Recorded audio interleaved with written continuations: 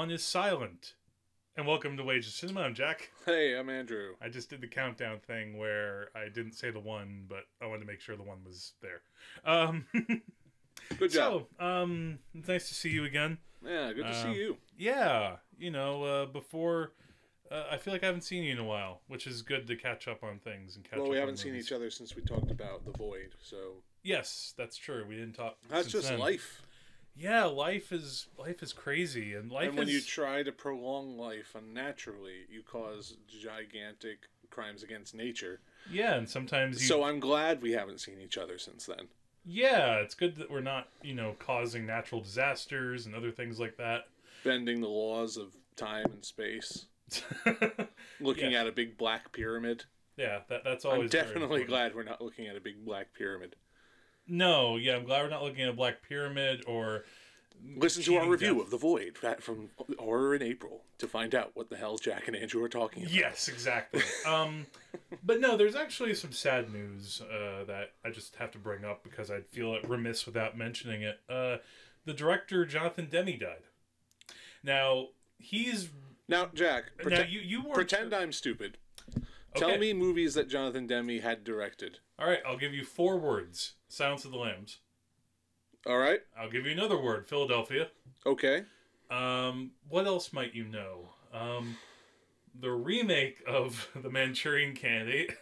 I have seen that. Did you? Yeah. I never knew that. It's not terrible. I kind of like it. It's not the original. It's nowhere near as iconic as the other, but it serves as a decent movie. You know who pops up in that movie very briefly? Who? Roger Corman. Roger Corman actually pops up in Silence of the Lambs too. That's where Jonathan Demme got his start. He, originally he was a film critic really early on. Like he was kind of like a budding film critic in the 60s. Like us. Yeah, we could go the path of Jonathan Demme. Well, he was a film critic, and then somehow he became like a film publicist, and somehow some of his film publicity got the attention of Roger Corman, and so he brought him on to either, I don't know, I guess write or produce or something. His very first film credit actually is this movie that I actually like quite a bit, even though the title sounds a lot like a porn. All right. The title is Angels Hard as They Come. Oh yeah, that's Yeah, it sounds especially dirty, doesn't it? that seems like a throwaway title that someone was like, put this in the used title bin. Yes. Kind of just plucked a bunch of words together and like, oh, that doesn't look very nice. But I kind of like it. And then he directed some movies for Corman as well. His very first movie is Caged Heat. And then he followed that up with Crazy Mama. So, another, say what you want about Roger Corman, but he, helped get the start of a lot of filmmakers in Hollywood, and he was one of them. He was one of the most talented ones for sure. And we've talked about Silence of the Lambs before. Yeah. Because I rewatched Silence of the Lambs it had to have been within the last year or two, because, again, I know I talked about it on the podcast, and I watched it on Blu-ray. I got like a new remastered version of it. And the movie still holds up. And after he died and this was this past Wednesday, and very sad because he was just 73. He still had probably some years left in him. He might have. Yeah, and the thing about Jonathan Demme, before I get back to Silence of the Lambs, he had a really eclectic career. Like he did it all. I mean, he did feature films, like dramatic fictional feature films, but he also made documentaries. He made a documentary several years ago about Jimmy Carter, and there's also this really fascinating movie called I hope I would pronounce this correct. It's called The Agronomist. Agronomist? I don't know how you pronounce it like that. Okay. And that was it was a movie about a guy, this political figure in Haiti, I think, which was really fascinating. But he's really well known for his concert movies. The most prominent of those was Stop Making Sense. Does that sound familiar to you? Talking Heads, right? Yeah. And the cool thing about that was, Talking Heads is just, you kind of can't escape them if you have on rock radio all your life. Once in a Lifetime, Psycho Killer, songs like that. But he just saw them live and thought, okay, I want to make a movie about these guys, but I don't want to make it like how MTV is now showing music.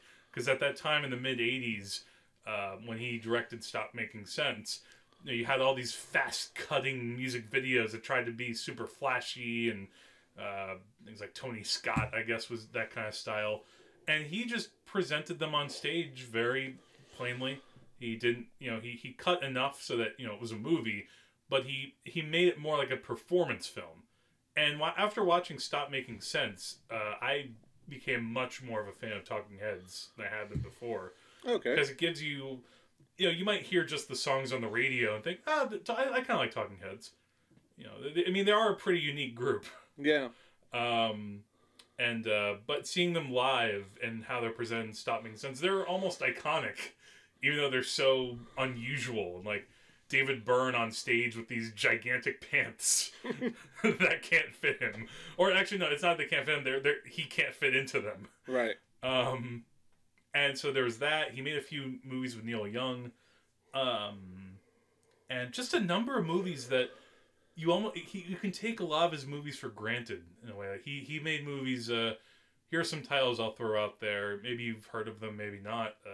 Something Wild with Jeff Daniels, Melanie Griffith, and Ray Liotta. I love that movie. I highly recommend that one. He made a movie in the early 80s called Melvin and Howard. I haven't heard of it, but okay. All right. Yeah, well, in that movie, the title was Howard Hughes. He's not even in the movie that much. It kind of opens with Howard Hughes. He's just like a hitchhiker that this guy Melvin picks up, and Melvin's just like this kind of local yokel guy, and he just Jason Robards is Howard Hughes, and he just gets in the car. He's like, "Do you know who I am, son?" I don't think so. You look very good. He's like, "I'm Howard Hughes," and they somehow bond over like this car ride, and there's a lot of story of the movie, but ultimately. It isn't until the third act, actually, that Howard Hughes kind of comes back into Melvin's life, because Howard Hughes dies, and he names this guy Melvin as his one beneficiary in his will. Huh. Just because of this one... I don't know if he was his only beneficiary, but there was something like he's in his will, even though he just had this one car ride with him. And it's just that's also a great movie. And he could, occasionally he might have a movie that wouldn't work as well. He did a remake of Charade several years back called The Truth About Charlie, which was just a little unnecessary. I remember when that came out. Yeah. Yeah, it was kind of interesting, but it just didn't work all the way. Not his fault. It happens. Yeah, but he was working up until the end, and he even had the last thing I watched on the day after he died on Netflix. He has this Justin Timberlake concert movie. I Justin Timberlake music I could take or leave. Some of it's just kind of not my speed in pop music. But again, like with the Talking Heads, I was surprised at how much this Jonathan Demme made it very cinematic and made Justin Timberlake, and he had this great backing band called the Tennessee Kids, and they just put on this concert that I'm like, wow, okay, I get it. I could see why people like this Justin Timberlake kid. He's going places, even though he's older than me. Yeah. But let me go back now to Silence of the Lambs, because we're our main thing that we're going to talk about later is horror, and you can't talk about the history of horror movies without now talking about the Silence of the Lambs. But which is kind of weird, because I've always thought of Silence of the Lambs as a thriller. So you kind of take a little bit of that hard line on it, right? Yeah. We talked about it before. You and I have gone back and forth on what is horror and what is a thriller. Yeah. For me, Silence of the Lambs is thriller. But it has some really horrific elements, though. I think you can when make you an compare argument that it is a horror because of, for example, when Hannibal Lecter makes his escape. Like, that is really grisly. Yeah, that is, but it's not really the essence of the film. For me, if you were to have like a middle ground between horror and thriller, it's the movie Seven. You don't think Silence of the Lambs can fill that middle ground too? No, not as closely as Seven was. And is it just because of a matter of being extra grisly? Silence of the Lambs sits definitely further onto the thriller side. Does it when dance you compare with it to Seven? So it dances with horror elements, but not enough for it to be considered horror. No, it doesn't. I would say though that it's not the kind of movie you usually expect to win at the Oscars, though. No, certainly not. I mean, you've got to give it credit for that. I mean, even if it's not a horror film, it's still an excellent film because not only is it so well made, and not only does Anthony Hopkins give such a great performance in 12 minutes of screen time. I think it was a little more than 12 minutes. It might have been Roughly. 20. But, you know, it's the themes in it are so great. It's about sex, you know, not just like, not the act of sex, but it's about men and women. It's about sexual harassment, and it's about, you know. Yeah, well, it's something that in the interviews I've been reading, because I read online somewhere, I think maybe it was the Hollywood Reporter. I had kind of forgotten about this. Last year, they did, sometimes they do these oral histories where they talk with the people behind the movie and how it got, you know, how it was made, and Jonathan Demme was part of this. And Jodie Foster said, like, the reason she wanted to make this movie was because, you know, you usually have movies like this where an agent or a cop is trying to catch a killer or you know, catch somebody who's in trouble, and here it was a woman FBI agent trying to save one woman. Yeah, and that's it. And she has to go through this world of men, and you know, sometimes it's men who are nice to her, like her boss, Jack Crawford. But then you also have like those squirmy guys who work in the, was it a library or like a records hall? And one of them just kind of hits on her and has like cross eyes. I don't know if you remember that scene. I don't remember that scene. Yeah, there's just this random scene. It's been a few years since I've seen Silence of the Lambs. There's this very distinctive actor who has cross eyes. He's cross-eyed. He's the new Jack Elam. Yeah, a little bit.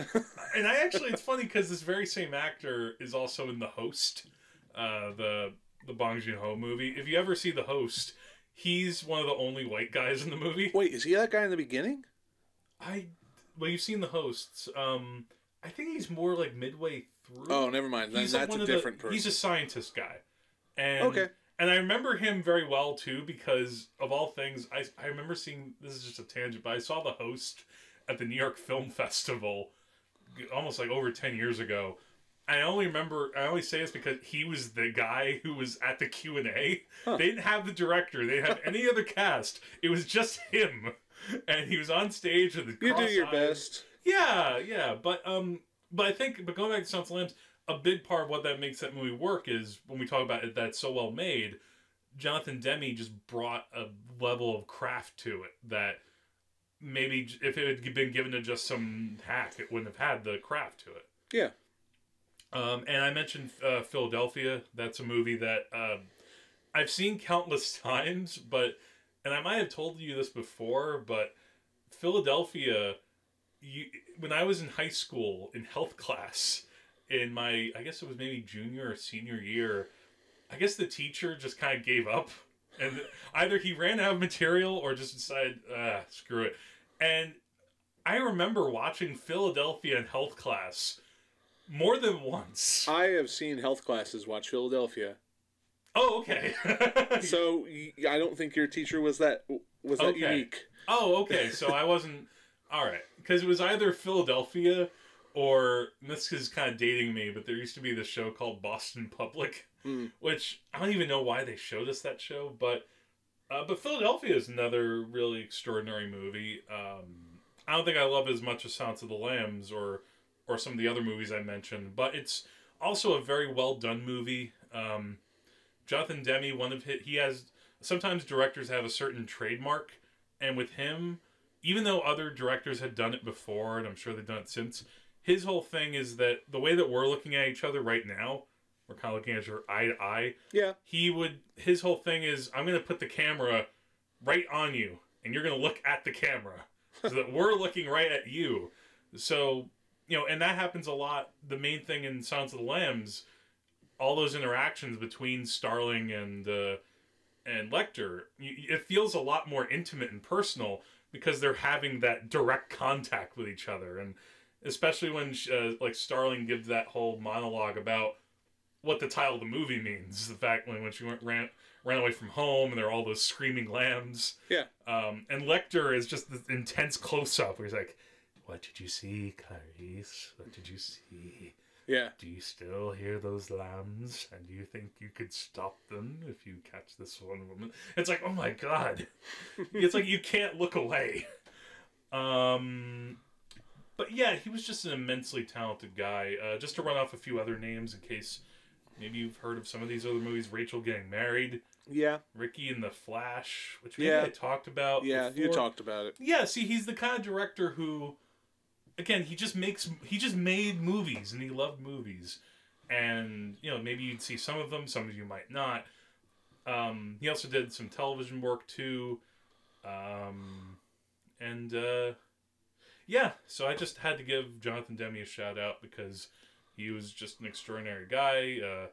Paul Thomas Anderson has cited him as probably one of his biggest influences as a director. So without Jonathan Demme, we might have Paul Thomas Anderson. Yeah, I mean, I don't know if there's anything else you want to say. No, I think you've said it pretty well. Yeah, so here's to you, Jonathan Demme. Clink. Clink. Yep, and hope you're well wherever you are. Okay, so just to talk about a couple of quick movies. We're going to talk about other movies now. Now, other movies. Get away, Jonathan Demme. No, I'll miss him. I don't know, is there anything you want to talk about? No, I'm saving it all for a little later. Okay, good. Well, let me just run down a couple movies that I saw recently that I'd like to mention to everyone out there. And by the way, if you've seen any of the movies that I'm about to talk about, or if you have any thoughts about Jonathan Demme movies, you could send us an email to wagesofcinema@gmail.com, and we're also on Facebook and Twitter at the Wages of Cinema Podcast. Have you heard of The Lost City of Z? Yes, it's been a very popular book. Yeah, it's been it's whenever I've not that I've read it. But, no. I mean, I haven't read it either. It's just always, it's a title that kind of catches your eye whenever you go into a bookstore, and it's been a bestseller for a lot of years. And I don't know if you knew much about it. It's technically, I think it's based on a real guy. I don't know if it's how historically accurate it is exactly. There was this explorer in the early 20th century that went by the name, let me see if I can get this right, Percival Fawcett, or Percy Fawcett for short. And he went into the Amazon in the early part of the 20th century. And initially he was originally a military guy, but he got somehow brought in with the British National Museum or Natural Explorers or something. I forget exactly what it was called.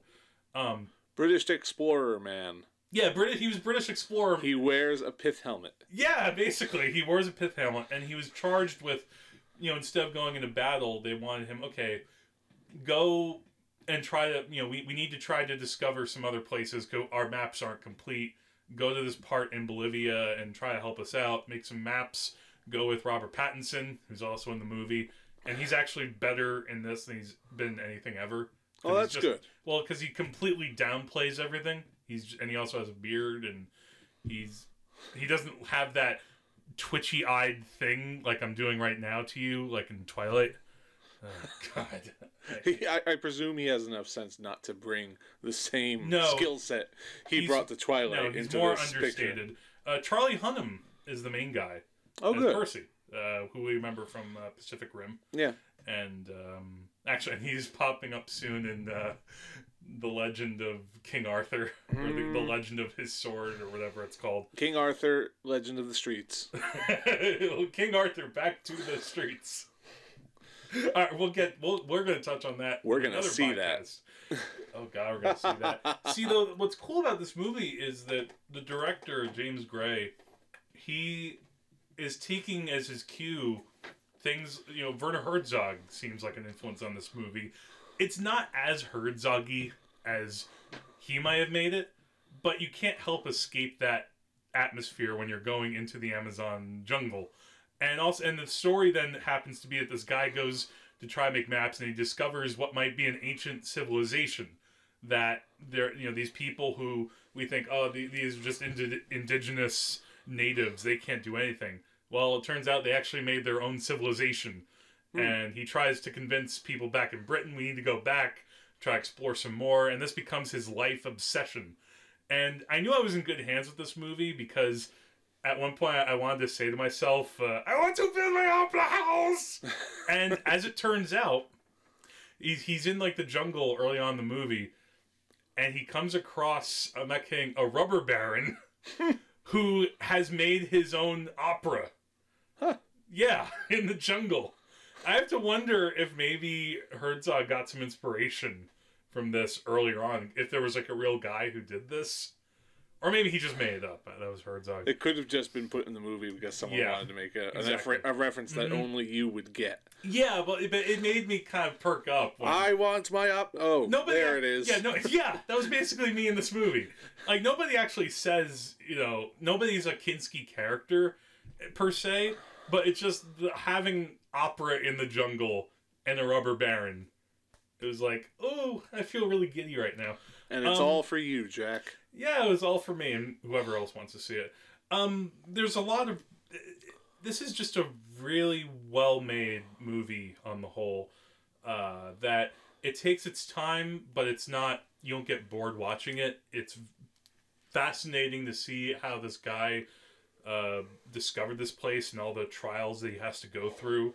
They could die at any minute because there are people along the riverside who will kill you if you're not careful with just basic things like spears. And maybe a tiny bit of Apocalypse Now, too. I mean, there are a couple of little nitpicks I have with the movie that keep it from being in that great column. It's like some of it might be adaptation, some of it might be, this is just kind of not that... It couldn't translate to film. Like the main character has a son who grows to resent the father because he's out in the jungle all the time. He's obsessed with it, and he never gets to see him. And then who cares? I'm discovering lost civilizations. Yeah. And then World War I happens as well, which kind of takes over things and makes exploration to the wayside. But then the son, without much character development, then suddenly comes his dad and is like, I want to go back to the jungle with you. We have to complete this mission. And I was like, where's the development? Where did this kid decide to change his mind and all this? So if I had one little issue, it's that. But again, it's not that much to not say, go see this movie on, and if you can on a big screen, because it seems like this is what you go to the movies for movies that are really intelligent and they don't try to make you think that you're watching something bigger and flashier, which is kind of what I'm dreading with this King Arthur movie, by the way. It's going to be big and flashy. It looks dumb and loud and all those things too. But the reason I don't want to talk about King Arthur we'll wait some other time. But on the flip side, another fun, speaking of British things, I watched this movie which isn't set in Britain, but it's by a British director. This movie called Free Fire. Does this sound familiar at all? No. Okay. Well, you check out the trailer sometime very soon, because it's a movie that's 85 minutes long, and at least an hour or more of it is a shootout. And it's a lot of fun. Huh. It's you get it's basically set in the 70s. And in a sense, it's not even so much... It feels like what could have been out in the 90s as a Tarantino knockoff. Yeah. You get a bunch of sleazy hoodlums and lowlifes into a room, and there's all this tension that explodes, and everybody starts firing at each other. But it doesn't end right away, because, when people get shot, that's something that this movie plays with really well, is that you don't just die. If you get shot in the shoulder or the leg, you're just kind of crawling around and unable to do anything. All right, exactly. Yeah, and it has a really fun cast. You have Brie Larson, you have Armie Hammer, you have Charlton Copley, who's surprisingly good. I probably liked him in this a little more than Hardcore Henry. He did his best in Hardcore Henry. He tried in Hardcore Henry. I would say he was the best part of that film. You know what? Yeah, I guess looking back on it, he probably was even the best if part. you don't like that performance, even if you think there's something off about that, I would lay none of that at the feet of Charlton Copley. No, he was there to try his best. And here, he's given a lot of really good stuff to work with. In a way, I kind of want to go back to Hardcore Henry sometime, because there were things about it that The experience was not the most pleasant. No, it was not. Because it's basically like being strapped into it. It feels like being strapped into a theme park ride. Yeah. That's about 2 hours long, and being looking at a giant screen with handheld, with that sort of shaky cam. It's not handheld because it's technically not that way, but you know what I mean. Yes, exactly. It really wears you down. I think if I was actually, Hardcore Henry. Here's the weird thing. I got tired of Hardcore Henry because of the very things that made it awesome. However, if I watched it on a small screen, I don't think it would do the film any service. Because it was all about being in that point of view, and to do that properly, you have to see it on a wide screen. So it's like, even though... I think maybe the solution is to have it on a giant screen, but then be able to like take a break every 45 minutes. Maybe that could have helped. I don't know. It was still like an assault on the senses. No film is good where it has to be like, I have to close my eyes or this headache is going to get worse. No, exactly. That was a problem with that movie. Not so much with this movie, Free Fire, to take it back to that. This is a movie involving lots of guys with guns, and it's a lot of fun because, unlike Hardcore Henry, I just had a lot of fun watching these characters talk shit to each other, basically, because you have these two opposing sides, and Brie Larson is the one woman, and she can hold her own, which is fun to watch, too, and there are little surprises that end up making the movie, you're on your edge as well, and the pacing is good, because you'd think, it's just a giant shootout, well, what's going to happen there? But they take little breaks, so they're like highs and lows. So there are moments where they're really firing each other, and then they take a little break, and they're just kind of like, oh god, now what are we gonna do? Yeah. It's all over one night, so it's all in kind of real time. And Cillian Murphy's in it too. So if you just enjoy watching a no BS tough guy movie, the tough guys don't dance, that's for sure. Shootout crime film. Yeah, it's a shootout crime film in a best possible sense. That's not a genre, but you know what I mean. Yeah. A movie, though, I can recommend especially to you, though. Have you heard of Your Name? Does that sound at all familiar to you? No, not at all. Ooh, okay. Well, you're just like reaching into the box and pulling out all sorts of goodies. Well, this one, especially for you, this is, interestingly, this is an anime film, but not just a new anime. This is the now highest grossing anime movie of all time in Japan. It unseated. Now, wait a minute. Does that mean it's the highest grossing animated film in Japan, or the highest grossing Japanese-made animated film? That's a good question. Because, Frozen got up there.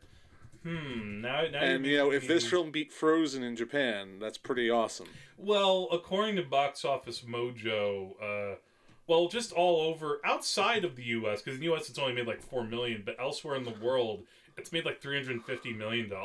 And in Japan, it made $235 million.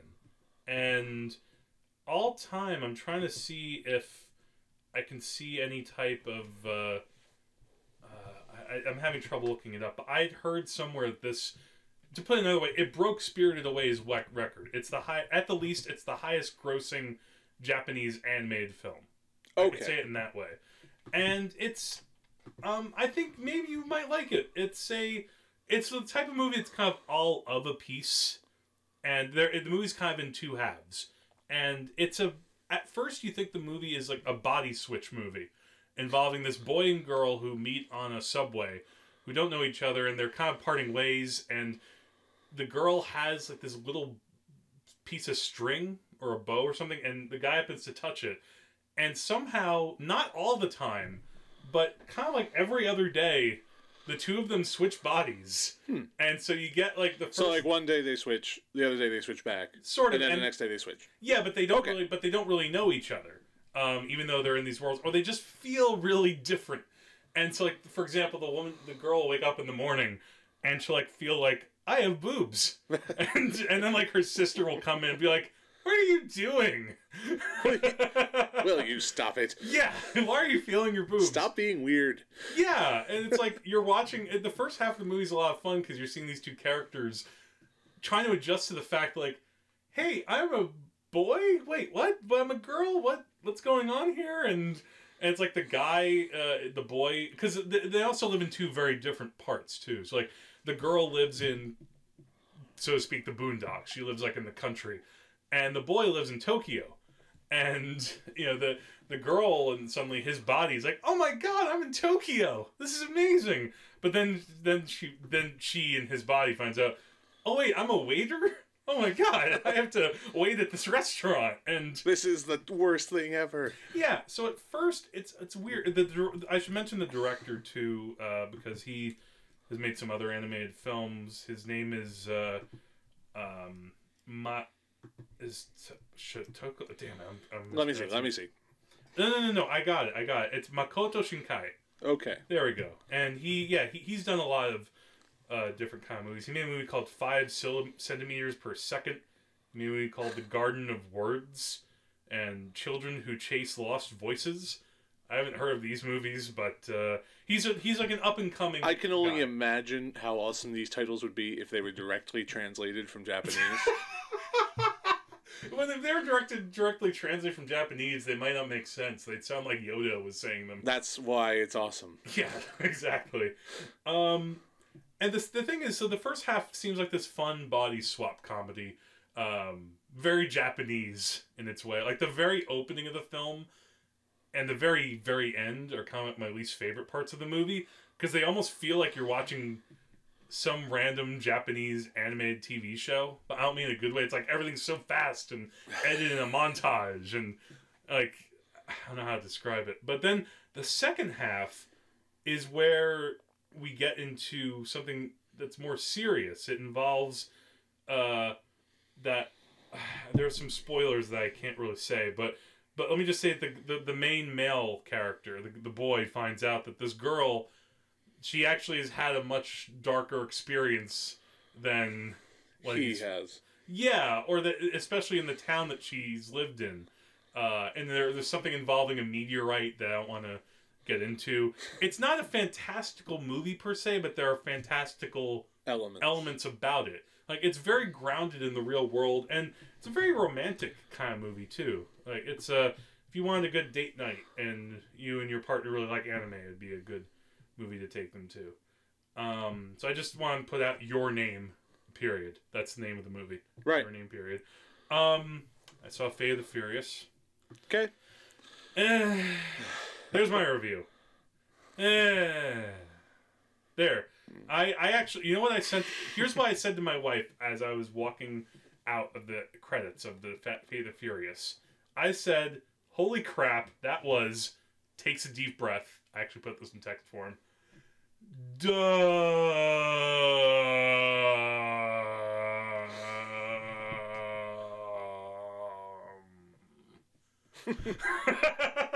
I could have kept going with the there, but I don't want to annoy you. Because I talked about... I saw a clip from Fate of the Furious. Yeah. And correct me if I'm wrong, but it seems like there is a shot where cars are falling out of the side of a very large building. Oh, yeah. Yeah. Well, and I thought about this, and I thought, there is no setup you could possibly describe to me which would explain to any plausible degree how this image came to be. Yes. Yeah. But it doesn't surprise me because I've seen parts of the other Fast and Furious films. Yeah, as I've told you, I talked about Furious 7 right? As well. And as I've told you, a lot of these films have an audience for a reason. Okay. Yes, and I guess so. I can't begrudge anybody that. Well, as I might have talked about before, but ultimately, you and I are not part of this audience. Well, the thing is, here's what I said in my review, and here's what I'll repeat to you: is that there are two kinds of dumb in a movie. There's kind of the fun dumb, yes, where you recognize, okay, this is really dumb, but I'm having kind of fun watching this. Kind of like Pacific Rim. Yeah, but Pacific Rim does it better than this. Well, and actually, it's funny because you bring up the car scene, because that's actually one of the fun, dumb parts of the movie. I mean, I could try to explain it to you, and it's basically just, well, Charlize Theron, who's the villain of the movie, and here's her name, Cypher. And she's a hacker. Tell me that she's part of, like, a secret organization called the Brotherhood. Or the Organization. That'd be giving this movie tell me, or, like, the Order. No. She's just a rogue person who... You know she's evil because she has blonde dreadlocks, and she talks very... No person with blonde dreadlocks has ever been a hero in a film. No, not that I can think of. But anyway, she and her other hackers are able to use their, as Roger Ebert would say in capital letters, special hacking movie skills to somehow hack into what seems to be every single car within a many block radius in Manhattan, New York. And they take over the car, whether there's a driver or not, so that they can stop, like, this Russian, like, convoy or something. And it's gloriously stupid. It is insanely stupid. But I kind of had fun with it because of... There's, like, a considerable amount of I think I've come up with the next plot for the next Fast and Furious movie. It's in the near future where self-driving cars have become a reality, but the self-driving cars are starting to become self-aware, and then it's up to the old drivers to come out of retirement and then fight the new cars with their old school awesome driving skills. No, Andrew, because then we get Battleship. I'm just saying. Because that was Could it be possibly worse than what you've described, Jack? But the thing is, though, see, again, that's fun dumb. And there's also some fun dumb stuff with The Rock and Jason Statham in the movie. They have a great one-on-one. They're probably my favorite part of the movie. I do have to admire the fact that the Fast and Furious franchise has been collecting stars and characters in this sort of snowball effect. Yeah. Kurt Russell is there too. The only time they ever leave is when they die. Yeah. So, but the kind of bad dumb, because I want to get back to that, because I said there's fun dumb, but then there's bad dumb. And the thing is, there's more stuff. It's really the story of the movie, and a lot of things that go into it. It's just... Oh, man. It's like more of the badness that comes from, like, a hacky screenwriter who wants to try to set up cool things and then says F it and lets things just run amok.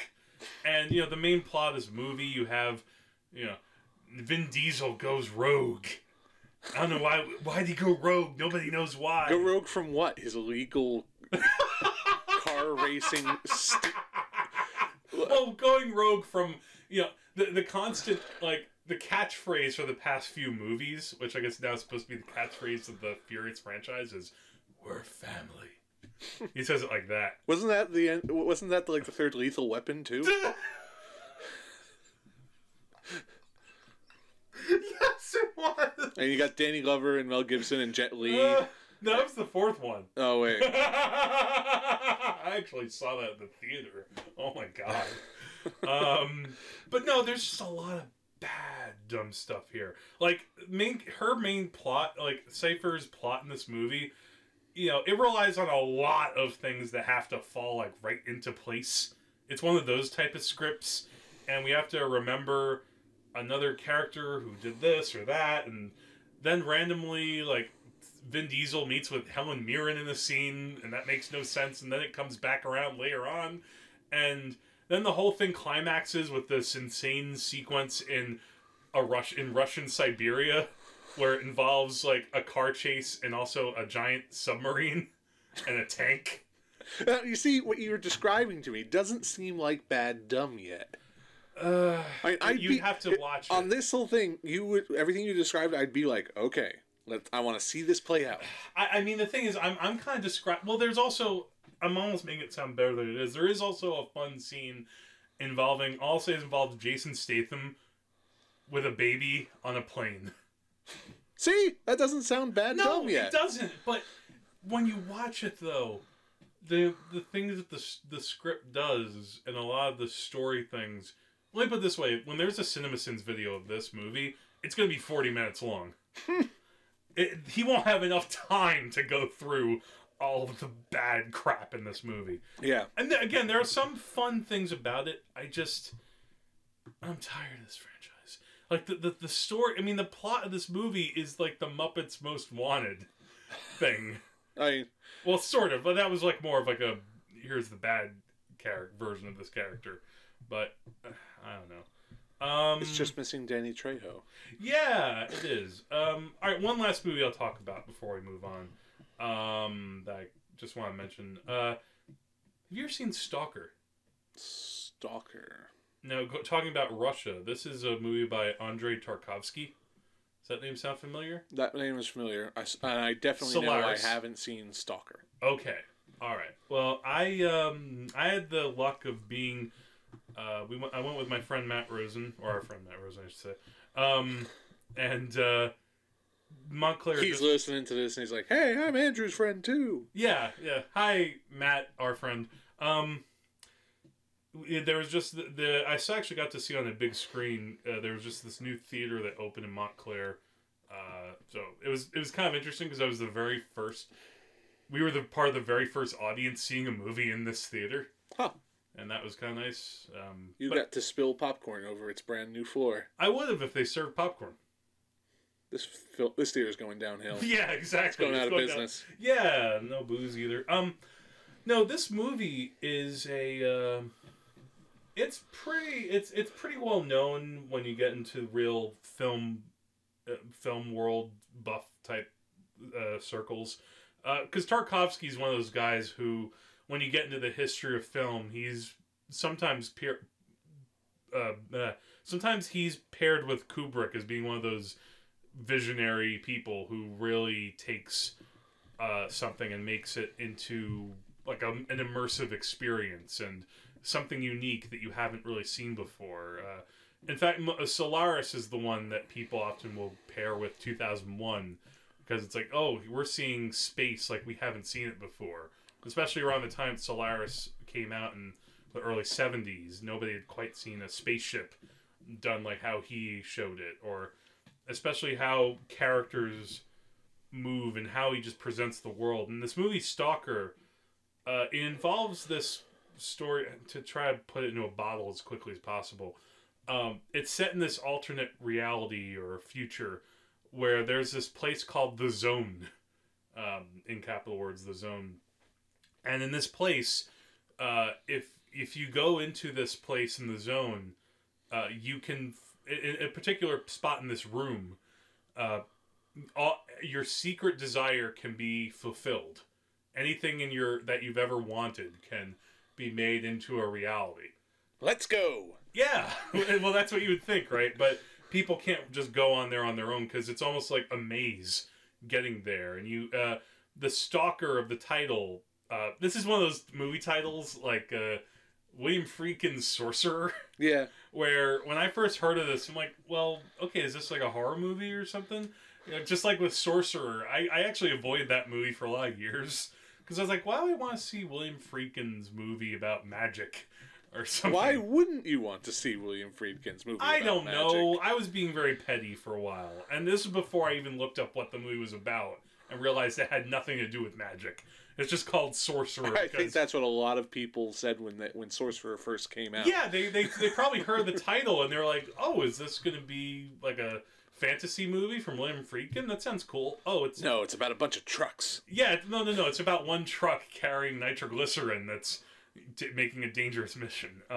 And this movie Stalker, the stalker is an actual person whose whole job is like, I'm the one who can navigate through this place called the Zone. I can take you there, but you have to really trust me and follow me to this place.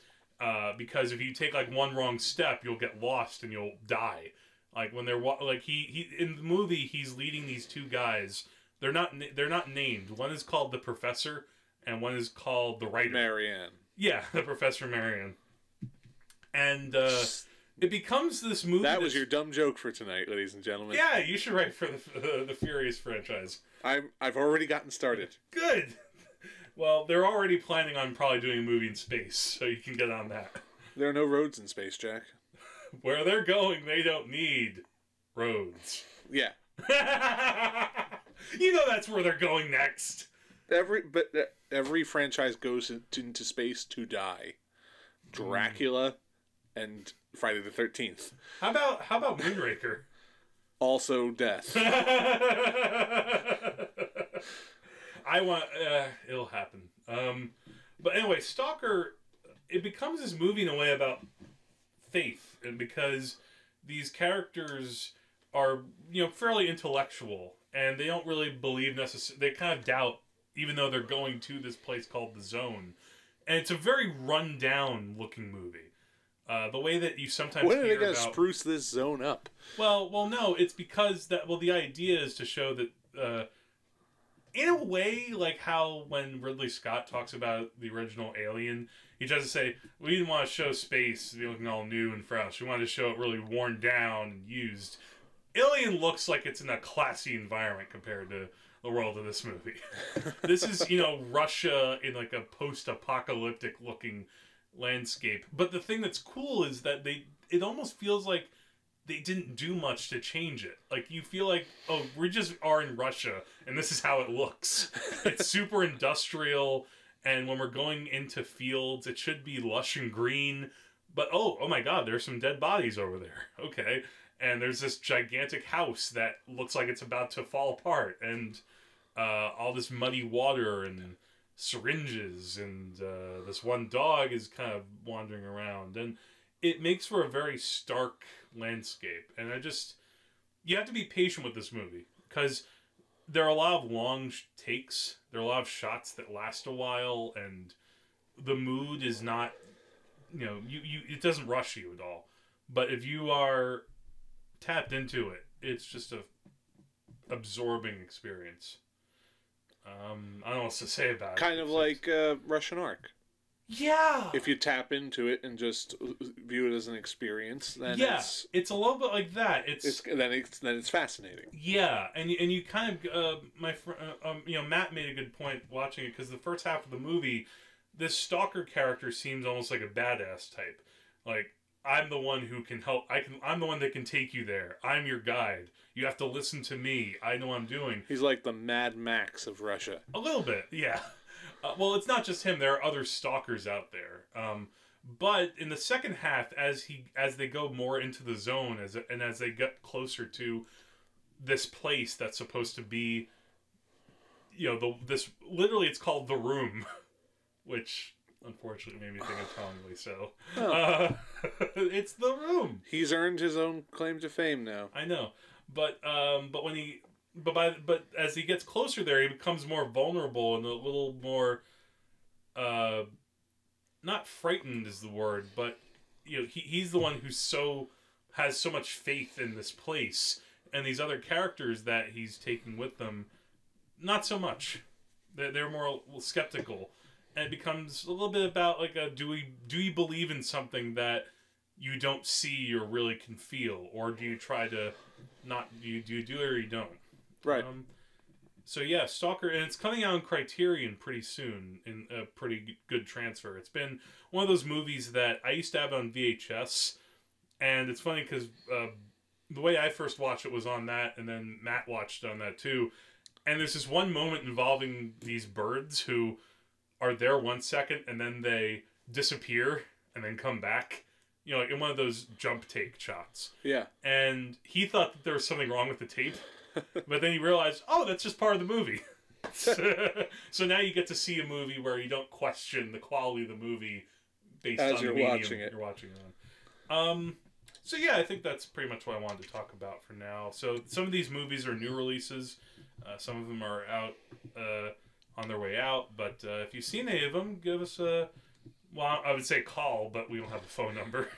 If you get our phone number, then call us anytime. Yeah, call us. We might pick up, or we might not.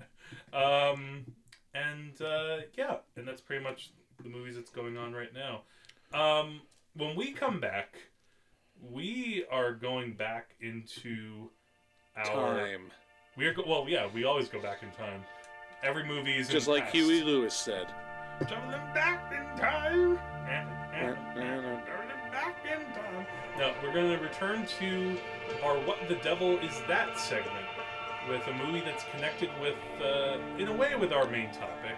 Definitely. Yes. So stay tuned for that.